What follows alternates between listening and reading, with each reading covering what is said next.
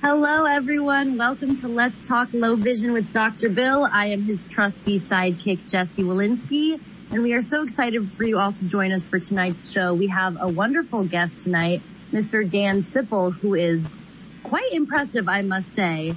Dan Sipple, he is the president of RSVA, which is Randolph Sheppard Vendors of America. He currently has held positions in several blindness advocacy and other organizations, including chair of Committee of Blind Vendors. He sits on the board of directors and was the past treasurer for the Wisconsin Council of the Blind and Visually Impaired. He holds a governor-appointed seat on the Rehabilitation Council, as well as being the president of the EAU Clare Area Art League and being the president of the Kiwanis Club. He has also served as the customer fraud specialist and investigator for the state of Wisconsin, as well as served as the automotive service manager for the U.S. Oil Company. While he was in high school and college, he also worked as a truck and automotive mechanic, and he has lifelong hobbies of woodworking and arts, crafts, and cabinetry, and overall is an incredibly impressive human being. Dan, I am so excited for you to be with us here tonight. Thank you so much. How are you doing, Dan? Real good. Thank you, Jesse. It's a little humbling, but I think, I have retinitis pigmentosa, which, most of you may know is a degenerative disease. And, as a child, I could never see at night. And that was the only thing that I was aware of, that I just couldn't see at night. I never knew what the stars or stuff like that looked like. And I was able to drive a car for a number of years. And until my retinitis pigmentosa degenerated to the point where I could no longer read, and then I had to retire from my fraud investigation for the state of Wisconsin because it just didn't look good. You get up in a witness stand and when you're trying to prosecute the CEO of General Motors or Firestone, and you can't read the documents in front of you without a magnifier. And back then, all they available was handheld magnifiers. And juries just aren't impressed with that. Society is not very understanding of low vision. And I gave up driving, about 25 years ago. But I like to say I can just drive a car probably better than most sighted people. Yeah, I just get in and I go until I hear that sickening crunch of metal and I stop. Sighted people just keep on going. That's true.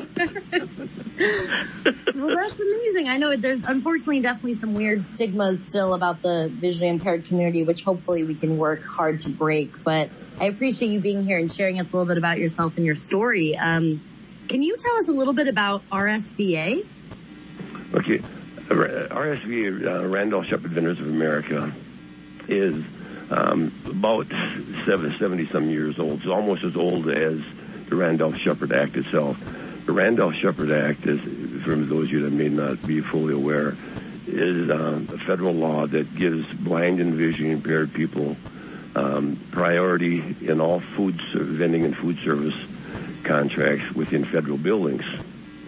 And most states, and all states except Wyoming, has adopted what you call a mini Randolph-Sheppard Act, which gives priority for vending and food service in state-owned buildings. Some states have gone beyond that and expanded their state laws to cover county buildings, in which when it started, back, we pretty much just had snack stands and snack bars and stuff where blind vision impaired would cook hamburgers or hot dogs in the cafeteria types setting in state or federal buildings. And as the vending machines entered the market, probably 30, 40 years, 45 years ago, it expanded into the vending situation. And it's ever evolving. The newspaper stands are gone and so on and so forth. And the vending took over. Now we're expanding to micro markets. So RSVA was established back then for a lot of reasons, as a networking organization for all the blind vendors in the country. Back in 1974, there was 4,600 blind vendors in the country. Now we're down to about 1,600. And the pandemic is going to play a toll on us again. But there was a definite need for networking amongst blind vendors, because we're the ones with the boots on the ground. We're the ones providing customer service. And even, the federal law, the Randolph-Shepard Act, administered by our Rehabilitation Service Administration, housed within the U.S. Department of Education. So I like to explain it as, okay, the Randolph-Shepard Act program is like a large corporation with 50 different franchises, each state being a separate franchise. Most large corporations, when they have franchises, they have very detailed platforms which each franchise has to function under. That's probably not the case within the Randolph-Shepard Act. And so there hence becomes a need for RSVA to try to coordinate things from state to state and try to keep everybody abreast on what the Randolph-Shepard Act actually requires of them and requires of the state, because to rely upon government agencies or officials to take care of each of us individually, that's not realistic. We have to take care of ourselves. The burden falls on our shoulders to take care of. So,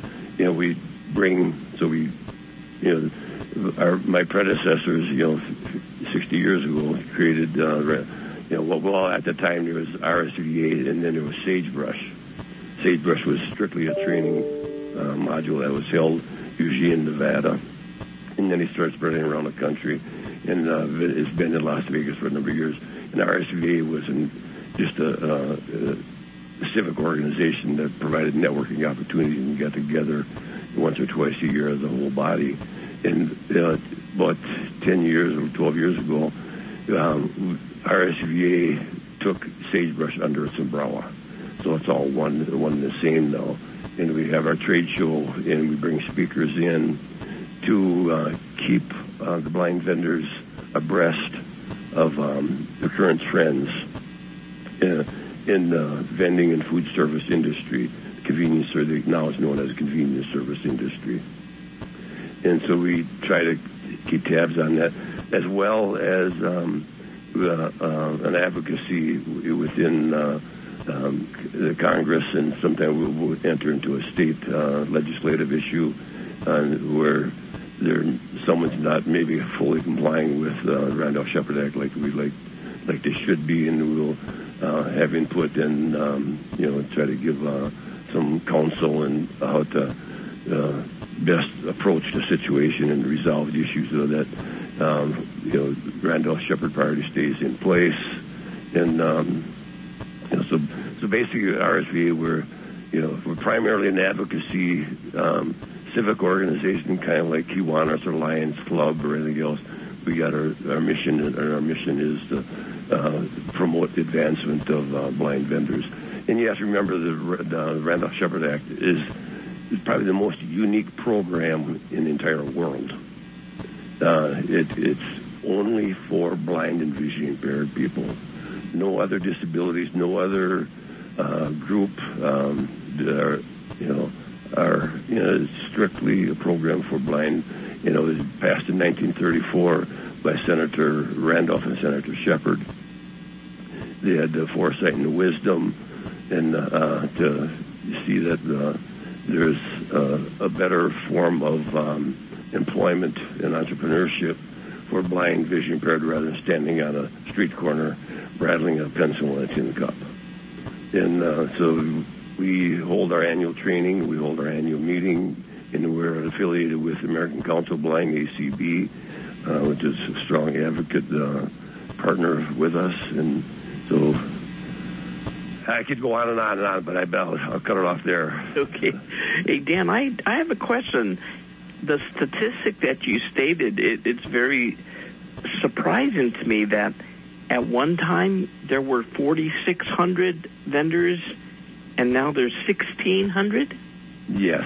Why the drop in the number of vendors? I hate pointing fingers, Dr. Bill, but that's one thing that we as RSVA are trying to work in it. And I think, without pointing fingers, but it's, RSA, Rehabilitation Service Administration, Department of Education, used to have 7 or 10 regional offices around the country.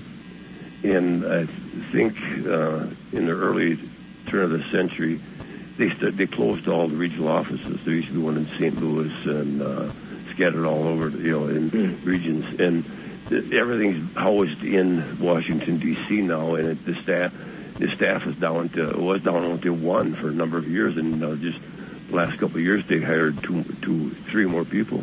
So there's a very minimal staff. So and when the economy, it's been diminishing ever since, because there's no direct line item in any budget bill for the Randolph-Shepard program.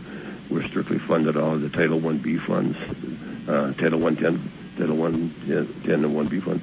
And so it's through the Department of Education.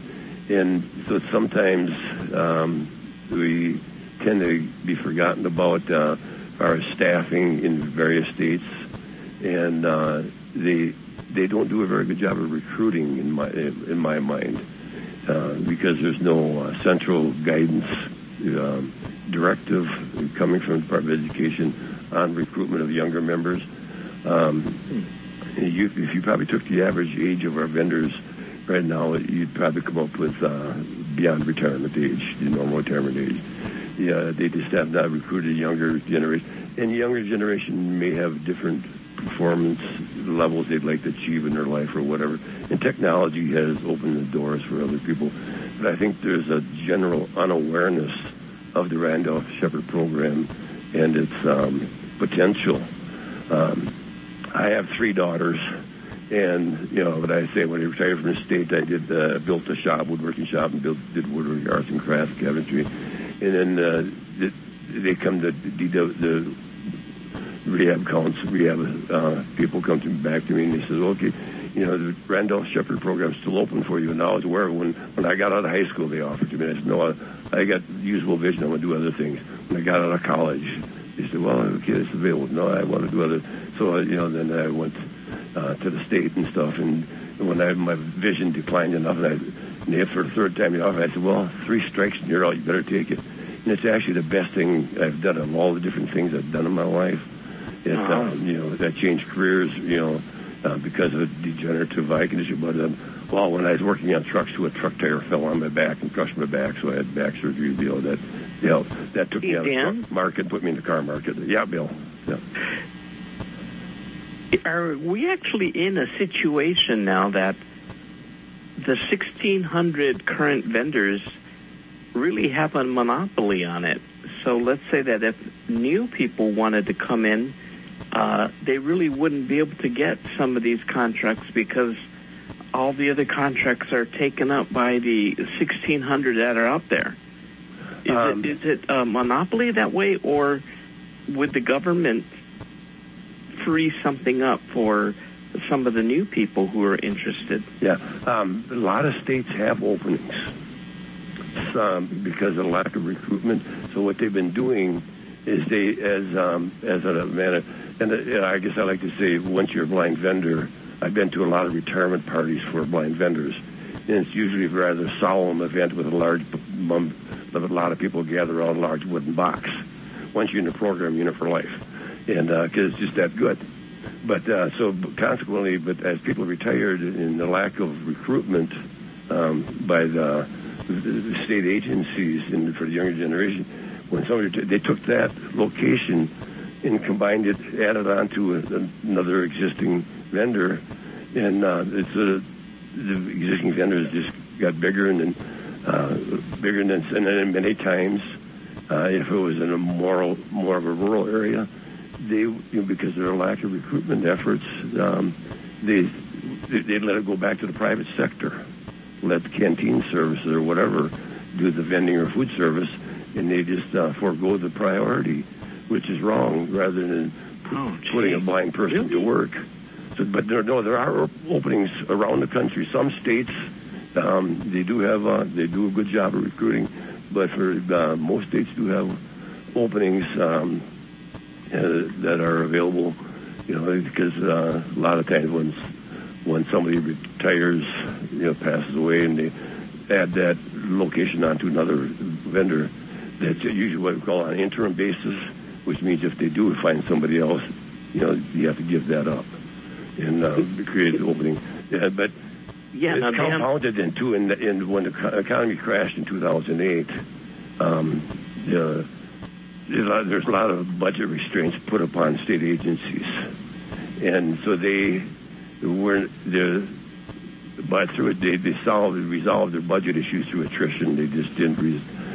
Somebody retired or left a state agency. They didn't fill the position, and rehab counselors were not getting pay raises, and because the tax revenue weren't there. So the rehab and I heard this from several rehab counselors over the years that, well, wait a minute, we used to have 10 staff and now we're down to 6 staff. Why do I want to train a new person and create extra work for me? I'm not getting any extra money. They hadn't gotten the pay raise.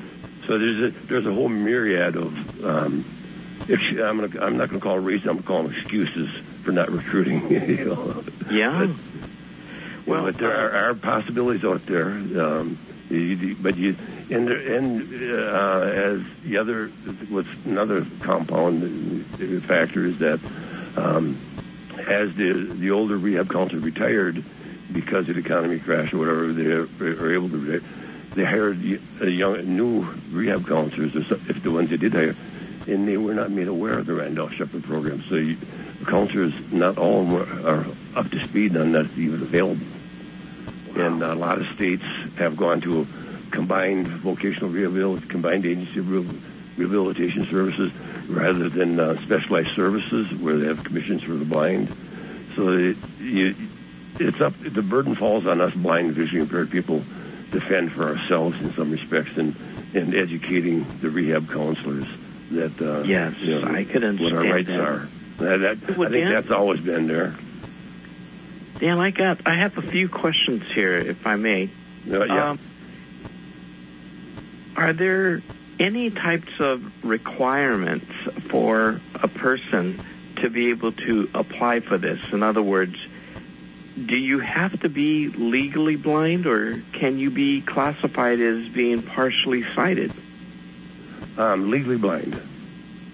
Yep, and are you then prohibited from being a vendor if you are currently like Jessie? She's a student in college, but if she has the time, could she actually take on a position? Absolutely. And what if it's a person who is already working, has another type of job?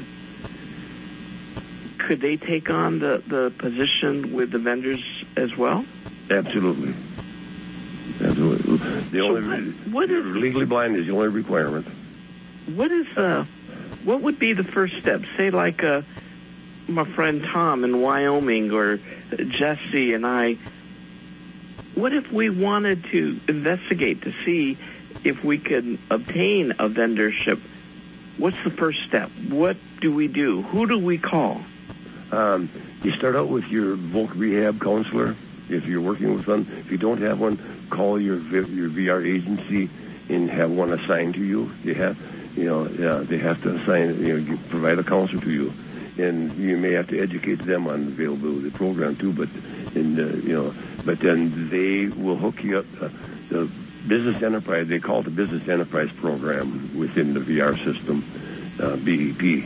And once you get an individual counselor, then they can advise you, and then they can provide the financial assistance and the training to get you into the BEP program. And sometimes some are, most generally, they're run separate from the other VR sections. They have separate staff, but you usually have to go through your individual counselor in all the states. You reach out to your counselor and just telling you heard about the Randolph-Sheppard program and BEP or BEP. Either term will get, and they'll hook you up with appropriate. That's good to know. I know, huh, Jesse? Is this, I kind of have a different question, but is there a difference that you've noticed between doing it on your own versus having some sort of affiliate involved? Which one do you think is better? affiliate can help counsel you or give you technical assistance, but you have to approach your counselor on your own. Gotcha. Okay. But your affiliate definitely is a good networking opportunity. You can gather information from people that are aware of the program, because you may very well run into a rehab counselor that's not up to speed or not at all aware of the Randolph-Sheppard program. Right. Okay, that's a good point. Hey, what about your guys' funding?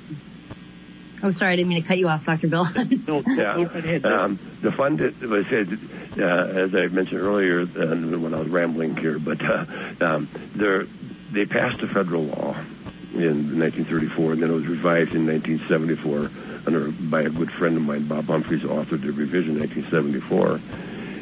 But there is no line item on the budget in the federal or state level.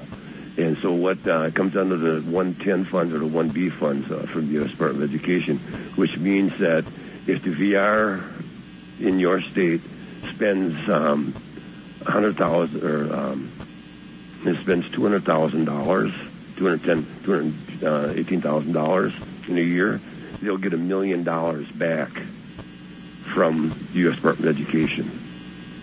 So if they buy you some vending machines or whatever else, or set up a snack bar or whatever, a micro market, and they spend $100,000, they'll get $500,000 back into the program that they can use for other purposes. And what you'll find too is some states have what we call a set-aside fund, where if you sell $200,000 of the product in a year, and you take your operating expense off that, and your net profit is $50,000 or $40,000, they may have a set aside of 4 or 5 or 10%, sometimes higher. But then there are some states where they don't have any set aside fee at all. The state legislature gives GPR funds to operate the program, which is fantastic. That way, but the state, they may get the GPR funds from the state level, get to draw down the 110 funds, but then they may also charge a set-aside, but then that set-aside will go to pay, the elected committee, you can have it pay for your health insurance or retirement plan or whatever, various things. And so it varies from state to state. There are, every state you go to, you have to really work closely, and that's where networking with your ACB affiliate in your state, they can give you some guidance as to what to expect and how to overcome some of those hurdles that they may try to put up in front of you. Hey, Dan, the question that I have is, I was just thinking, God, I could be so lucky if I got this particular type of a contract. But my question is, how in the heck am I going to get all of these sodas to all these vending machines and all the snacks? How do I don't drive. How do I get it over there? To me, that's one of the advantages of the program. You hire a driver. You buy a van, hire a driver, and that takes the burden off of your family, your spouse, or your family, children, from driving you to get a haircut, or if you want to, run down to the store and get a packet of donuts. Well, you have donuts on the inventory, but if you want to stop someplace, you have a driver that can, available to you, and that's part of the legitimate business expense. And so to me, that was always an advantage that I had drivers available that could, if my wife or daughters were busy, I could, have my driver stop here, stop there, or drop me off at like when I was involved with Kiwanis Club and Yardley, I'd have them drop me off at the meeting, I'd preside the meeting, and they'd go out and do some vending, and they'd come back and after the meeting, pick me up, and then we'd go do the rest of the day's vending. Wow. And here in Wisconsin, Bill, you're an optometrist, retired optometrist. in our program, we had a retired oral surgeon. And he had RP, and as his, when he got to the point where he's operating on someone's jaw, and they got done, and then they would put their hand, extend their hand to shake their hand with, RP, got tunnel vision. He didn't see their hand shake. That's when he decided he better retire from oral surgery, and he joined our program because he loved being around people. He just loved being. So what he did is Roy Burley, and he opened up a little snack and newspaper stand in the front entrance of the post office in La Crosse, Wisconsin. And he got to meet all his old patients and new people. He just loved people, and he still was involved with people that way. And then he took on a little vending route and hired a driver, and so it kept him in touch, and that meant so much to him. He did that till he was 90 years old. That's amazing. Oh, wow. Dan, I could read Jesse's mind right now. Jesse wants to ask you, can she sell alcoholic beverages at her snack shop? Little Jesse. If you were in Japan, you could, but Japan took all their beer vending machines off the streets 3 years ago. So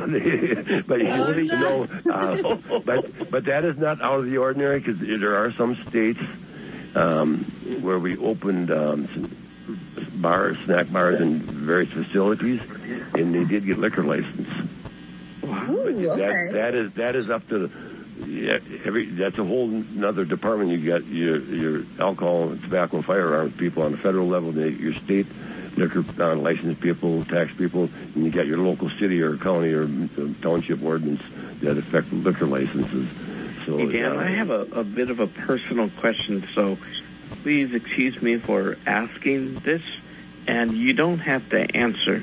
You don't have to answer this, but could you give us a range of how much could a person earn if they do go into this type of business? That fluctuates. The median income for blind vendors in the country is $32,000. The medium income is $46,000, and those numbers are skewed because we have military dining contracts, which people earn millions of dollars per year. But you go by the medium. 32,000 is the medium, and the medium is 46,000. So and are you referring to $32 to $46 per hour? No, it's $1,000 per year. Oh, $1,000 per year. Yeah. Wow. Okay. Yeah. God. That's your net profit. Like when I retired from my vending route, it'd be a year and a half ago. And when I had 101 vending machines, I called them my 101 Dalmatians because they all needed TLC. And but my gross sales were $500,000 a year. Wow. And I had enough income that I have 3 daughters, and I put all 3 of them through college. And wow. They graduated with one of them, my oldest one, graduated master's degree, summa cum laude. Oh my goodness! But they helped out on the vending route too. That was they did that other part-time job, but their primary, because then I, could have vehicles for them and stuff when they're in high school and college and stuff. And it's just there's so many benefits to it. And one thing I want to point out before we get is too that a lot of people maybe are leery of getting into the program because they feel they may lose their SSDI or their Medicare. That is not the case. Okay. It can happen if you get a military dining contract where you're earning $1 million or $2 million a year. Then you're definitely going to lose it. But a lot of people only earn $15,000 or $20,000, $30,000 a year. They augment their SSDI. So because, as you know, when you're blind or vision impaired, sometimes in some states or some insurance companies, they consider you uninsurable. And so you get, but you maintain your Medicare because there's a provision in the IRS code called unincurred business expense, which means if you get something because of your disability, you can declare the full value to lower your income because, as you're aware, you can earn as a blind, vision, or disabled person. If you're a blind and vision impaired person, we got a special provision in IRS code for blind and vision impaired. You can earn a little over $20,000 a year without affecting the SSDI or Medicare. But you can do a lot more than that under the unincurred business expense provision. God, this is great. Jesse, do you have any other questions for Dan, or shall we open it to the audience? Well, I just had a quick question. I'm sure this is probably an audience question as well, but I was just curious if you had like a website or a way that maybe people could reach out to you if they have any more questions about this. Oh, yeah, we have a website. You can get at it through rsva.biz. If you just type in RSVA or Randolph Shepherd, we pop up first. You Google it and we'll pop up. And our contact information is there. And my email address is sippel@charter.net, SIPPL@charter.net. By the way, where is your name from? What's the origin of Sippel? German. Oh, okay. Yeah, most of them, a lot of them spell it EL or LE, but we don't have any. I always like to say no M and no E in my name. Oh, I get it. Oh, jeez.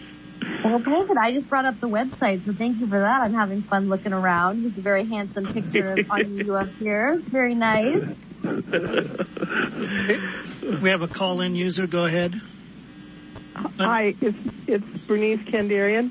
Hey, Bernice. Hey, hi. How are you? Okay, I have so many things I'd like to say to you, and I'll try to say them as quickly as possible. I want you to know that Derwin McDaniel, who was the national representative and one of the first 39 people that started the American Council of the Blind, was very involved in legislation to support vendors. And what Dan was talking about, that there's a separate situation dealing with vendors over other people that receive benefits. Yeah. Derwood is actually one of the founding fathers of RSVA. Yes, he is very instrumental. And one of the other things is Derwin McDaniel in 1980. We were at a conference in Washington D.C., the President's Committee on Employment of People with Disabilities, and there was like 5,000 people in the room. And at the break, Derwin asked me to walk over and say hello to him. And there was a man, and Derwin was 6'2", and this man was taller than Derwin. And Derwin is introducing me. He said, Bernice, I want you to meet U.S. Senator Jennings Randolph. That was really amazing for me to be able to meet that man. He was born in 1902, and he died in 1998, by the way. And our sagebrush training, we, on two separate occasions, probably 8 or 10 years apart, we had Jennings Randolph Jr. as our presenter, our keynote speaker. Jay Randolph, he was a sportscaster for the St. Louis Cardinals all his life. Really? And he also working in Social Security in Washington, D.C., a lot of vendors came in to make sure that the FICA that was covered for them covered the max, because those vendors were making buku bucks. They did very well. Yeah. All right. Thank you, Bernice. Anyone else? I don't have any hands up. Oh, I'm certain Linda has some questions or comments. Don't you, Linda? Sorry, I was still muted. Yeah, Dan, one thing, if you wouldn't mind expanding on a little bit the process we go through, generically, I mean, because each state varies a little bit, to get our vending license. I mean, it's not like we're just handed a facility and say, here you go. Like Linda, it varies from state to state. There is no national training standard or anything else. But some states, they got a 6-month training program. Some states they have a 2-week training, in-house training, then maybe a 4-week OJT, on-the-job training, to send you out with another blind vendor to show you what it's about and how to handle the paper. Usually the 2 week, because you got to file. Blind vendors are small business people. You own your own business technically, so you got to file the same amount of paperwork with the IRS and with your state tax department and your Department of Labor, whatever licensing agencies are involved, as a large corporation. So you got to be fully aware of the paperwork involved in running a business, and the SLAs will train you on that. And so it varies anywhere from, say, a month to 6 months, and some may even do a little more. And that just kind of always like one add on to that is that in the vending business, say I'd put it off, 2 different times, and I finally decided I better do this best thing I ever did in my life. I did it for 20 years, and I never worked a day in those 20 years. Because when you enjoy what you're doing, it's no longer work. Mm-hmm. And but the thing is, all you really need is that fire in your belly to own a business. When I was out of high school and went to college, I wanted, I was born and raised in a farm implement dealership and stuff, and I was auto, and worked on trucks in high school and stuff. And I knew my vision wasn't going to be forever, so my goal was I wanted to own an auto parts store. Well, Volk Rehab, they're not about buying businesses or setting up businesses. And that's why they kept recommending the Randolph Shepherd program, because there's no initial investment upon the part. And but at that time, 45 years ago, it was primarily food stands, and I didn't want to be cooking food or frying hamburgers. It'll basically give me a charcoal grill. And so I passed it up. But when the vending became the mode of operandi, then I said, okay, let's do it. And I was able, being my mechanical background, I was able to repair my own machines and whatever else, keep them running. But all you need is a fire in your belly to own and operate a business and earn a little extra money, augment your SSDI, or maybe if you have high expectations, you can exceed the limitations and be fully supported. And we have quite a number of vendors around the country that have, for lack of a better term, graduated out of the program. They've expanded into their own military dining contract, opened up their own chain of restaurants, a variety of people like that. They basically got the experience and got a good handle on how to treat customer service, and they developed a good personal reputation in their community. And they had opened some fine dining restaurants, or one gentleman's got a big chain of Mexican restaurants. Just a variety of issues out there that gives you, and that's the nice thing about the Randolph Shepherd program is there's no out-of-pocket expenses. I have Tom Lelos with the question then. Am I unmuted, Robert? Yes, sir. Yes. Hey, Tom. And Dr. Bill asked one of my questions earlier, but I guess, so whatever state you live in, does that state have to kind of sanction your participation in this program, and then once they approve you, I'll use that word loosely, then you can go about developing your business and like that? I'll try to keep this short. That's really a good question, and I don't want to shortchange it. But you go through the training usually in your capital city, the particular state you live in, and then that's where the bulk of the vending locations are in federal or state buildings. And oftentimes federal state buildings are scattered around various states. And they'll open up these locations, if there's an opening, then you can apply for that to say, I'd like to have the IRS building here in town or whatever, or the post office, the postal processing facility here, and there's a lot of those around the country. And or highway rest area, you live maybe near a highway rest area or something, and you apply for the, put your note in that. And some people, when they get to go through training and they'll go through the OJT, they are willing to move to another city within their state and stuff, and take a location. But majority of our vendors, including myself, it's like any small business, like Wisconsin's a dairy state. And so I grew up in that atmosphere that, they're small businesses, but they're family businesses. You don't, the family has to buy into it and support you on it. It's like any, not just because you're blind or vision impaired, but because you're a small business person. It's good to have your family support. So that's why a lot of people are reluctant to move to another city because their family, their brothers, sisters, nieces, nephews, cousins, whatever, are within a certain radius of their hometown. But it's open. It's difficult. It's more difficult to go from state to state. There you have to, because each state's got their own training standards. Right. And some states require you can be a fully functional and excellent vend manager in Wisconsin, but that doesn't mean that you can go to Illinois and get a location, because they might have a totally different training set. And in a lot of states, unfortunately, require you to go through their entire training program. We live in Wyoming now, and I kind of was thinking, when I learned about this RSVA program years ago, I was thinking, I wonder if anyone has Yellowstone Park as their, stomping grounds. Yeah, Wyoming had. Last I heard, they dropped their program. Oh, the only state that doesn't have one.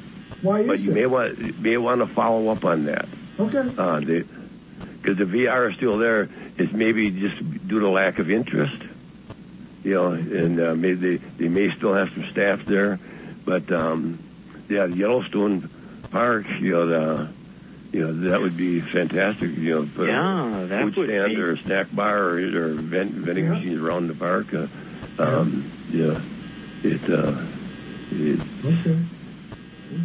That would be great. That's like years ago. I met one of the vendor from South Dakota at our Sagebrush, and he later took a job with the state as a state SLA rep. But his mission always was to have a stand at Mount Rushmore. Yeah. Because they got a big operation at Mount Rushmore, and that was his goal. And he never really succeeded on that, to my knowledge at this point. But there's no reason why you can't push, but you may have to push hard to get to something going like that. Yep. And my last question is, so your state has to kind of work with you to help you get started and train you in this and that. Does the state have to finance all that training to help you get going? Absolutely. That's part of that's in the law. Yep. Okay. Yep. That's no different if they send you to college or to vocational school. It's all part of the training, and even the machines, they buy the machines, and that's they own the machines. Then you just manage them and take the income from them. Yeah. And if they need repair or replacement, that's the state's responsibility because they own the machines. I understand. Okay. All right. Okay. Thank you. Thank you, Tom. Yep, thank you, Tom. Good questions. Jim Urek? Yeah, one of the things, Dan, I want to mention is Jim Urek, ACB Nebraska.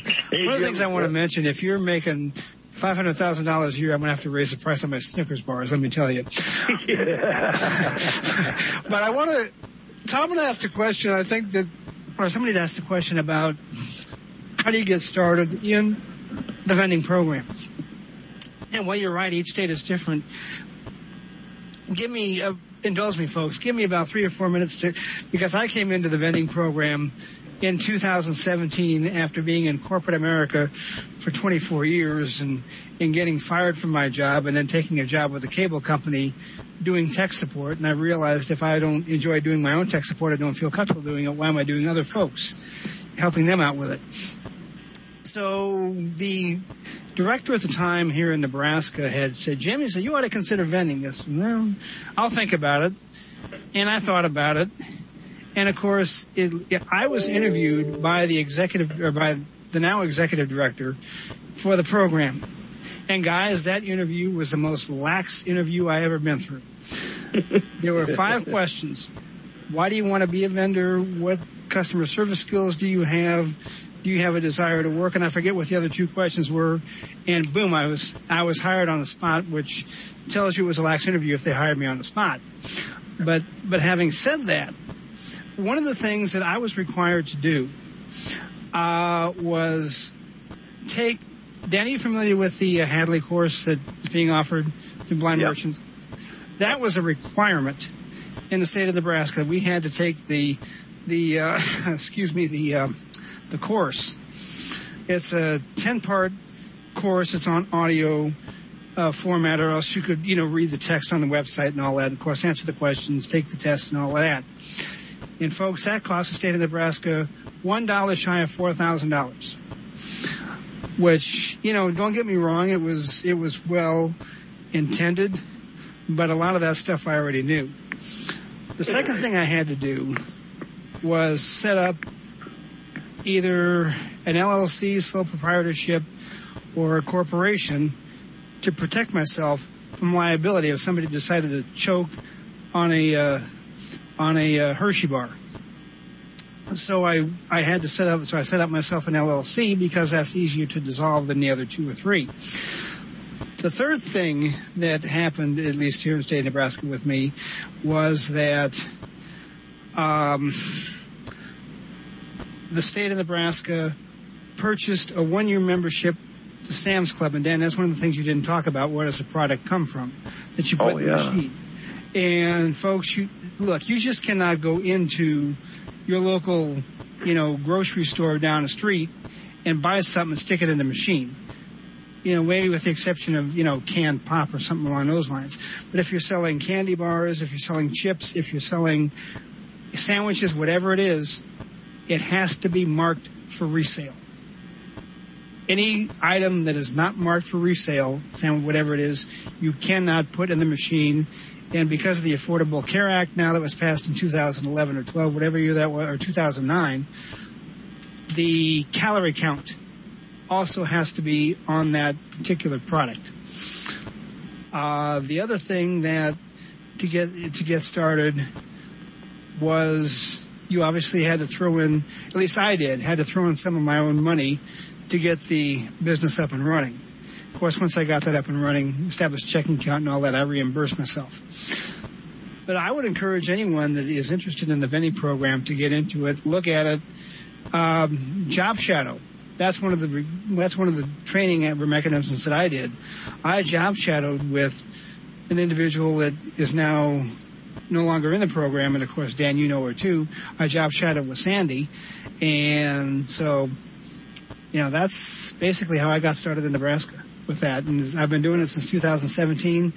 I took last month off, unfortunately, because I was in the hospital with some illness and all that. But it's a lot of fun. You work when you want. At least I do. I have 11 machines in a micro market.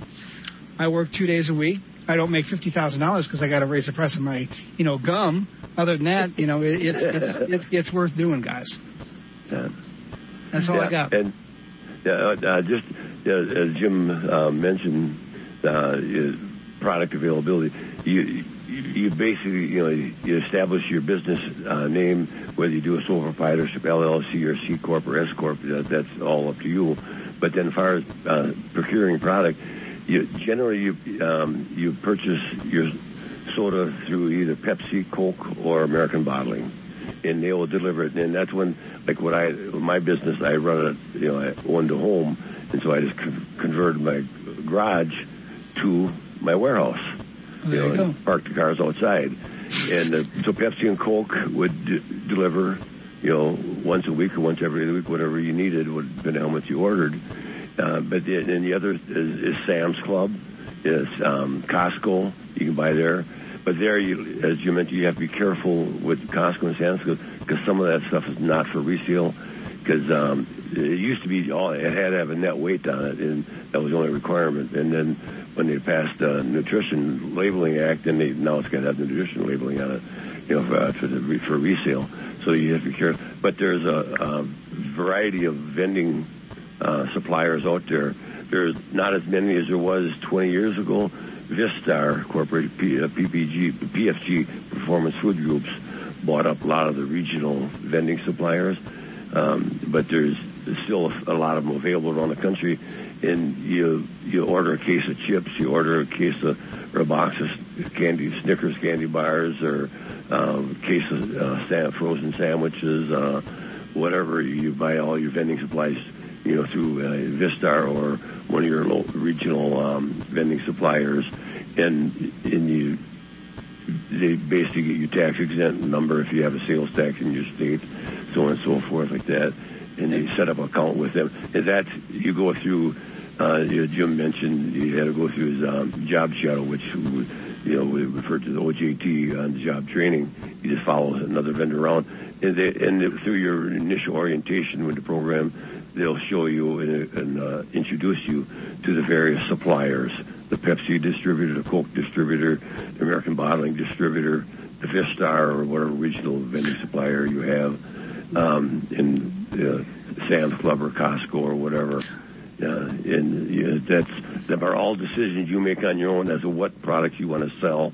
I shouldn't say you don't make on your own. Your customers tell you what they want, and you just give them what they want, and you find the best source for it and the best price. One of the things I do, Dan, is I buy a lot of my stuff now on Amazon. Oh, yeah, that's getting to be quite popular, right? It is, yeah. Yeah. And I tell you another good place. I had not been able to find Monster Ultraviolet at Sam's. Had been out of stock. I got it off Walmart. Yeah.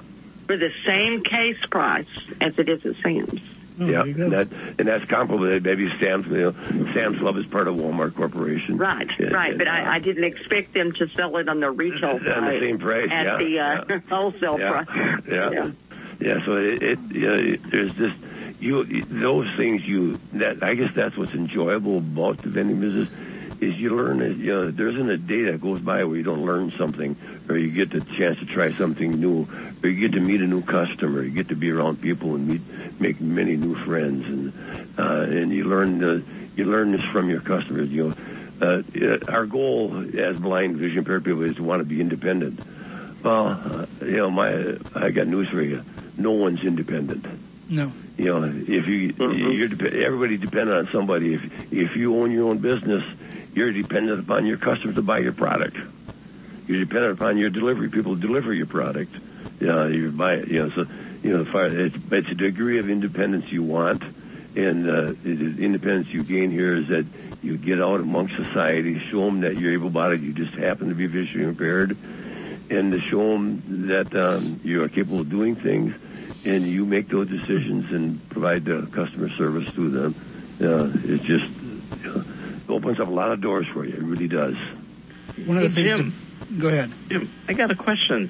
Yes. So you have a vending machine business, but you're not doing it through this particular act, the Randolph Shepherd Yes, Act. I am. Oh, you are? Yes, I am. Okay. As am I. Okay. Yeah. And there's nothing to prevent you from taking up private accounts, buying your own machine. In a lot of states, you can go to a private concern, and the state will furnish the vending machine for you, and it comes with it, even though it's not a government facility. When I had my vending route, I had 12 sites that were not government owned. They were private businesses that I put vending machines into. Well, over the years, I've made friends around the community and stuff, and you develop a reputation of good service, and people want you to provide service to them. Nebraska recently. I'm sorry, Dan, I didn't mean to interrupt. Nebraska recently just bought new vending machines for some of their vendors last year. Yeah, and you'll see with COVID now, there's a big demand for new vending machines because a lot of the older vending machines are not touchless. So a lot of the states are buying new machines because all our new ones are designed to be as touchless as possible. Yeah, that's the trend nowadays with COVID. Yeah, we now have credit card readers on all our machines. You can do the Apple Pay, the Visa, MasterCard, the whole bit. The Apple Pay, and then Pay Range and all those others there. Because Sandy, I know had Pay Range on for a number of years years ago. She got into Pay Range shortly after I did. Nebraska doesn't have Pay Range anymore, so. Oh, okay. No, and Sandy's down at the base now, at the Air Force Base. So. 26 break rooms. Nice. Well, let's see. We're running close to the end of our time. Does anybody have any questions for Dan or Jim or Linda? Any other questions? I don't see any hands up at all. I can raise my hand again if you want. No, that messes me up. Well, thank you very, very much. And Dan, one more time, would you please give us the web address for the Randolph Shepherd Group? RSVA.biz, or you can just type in RSVA, Google RSVA, or you can just Google Randolph Shepherd Vendors. It'll pop up. It's the first one that'll pop up of all the series when you do a Google search. Okay, rsva.biz. Well, Jesse, let me turn it over to you. Alrighty, well, thank you so much, Dan. We really appreciate you being here and telling us about your story and your experience. And now I am more inspired than ever to go out and start my little small business, I gotta say. I gotta figure out how I can do this, get the Jesserita, set up. But we just really appreciate you and your time, and everyone who's listening in. Thank you guys so much. And as always, Dr. Bill, thank you for being the best host. Oh, thank you. Thank you. Thank you for inviting me. Thank you. I really appreciate the opportunity to let people know about the great opportunity that's available. Great. And we also thank Robert Spangler for recording this. So we will have this up on our website very shortly. Okay. Perfect. Thank you, everybody. Good night.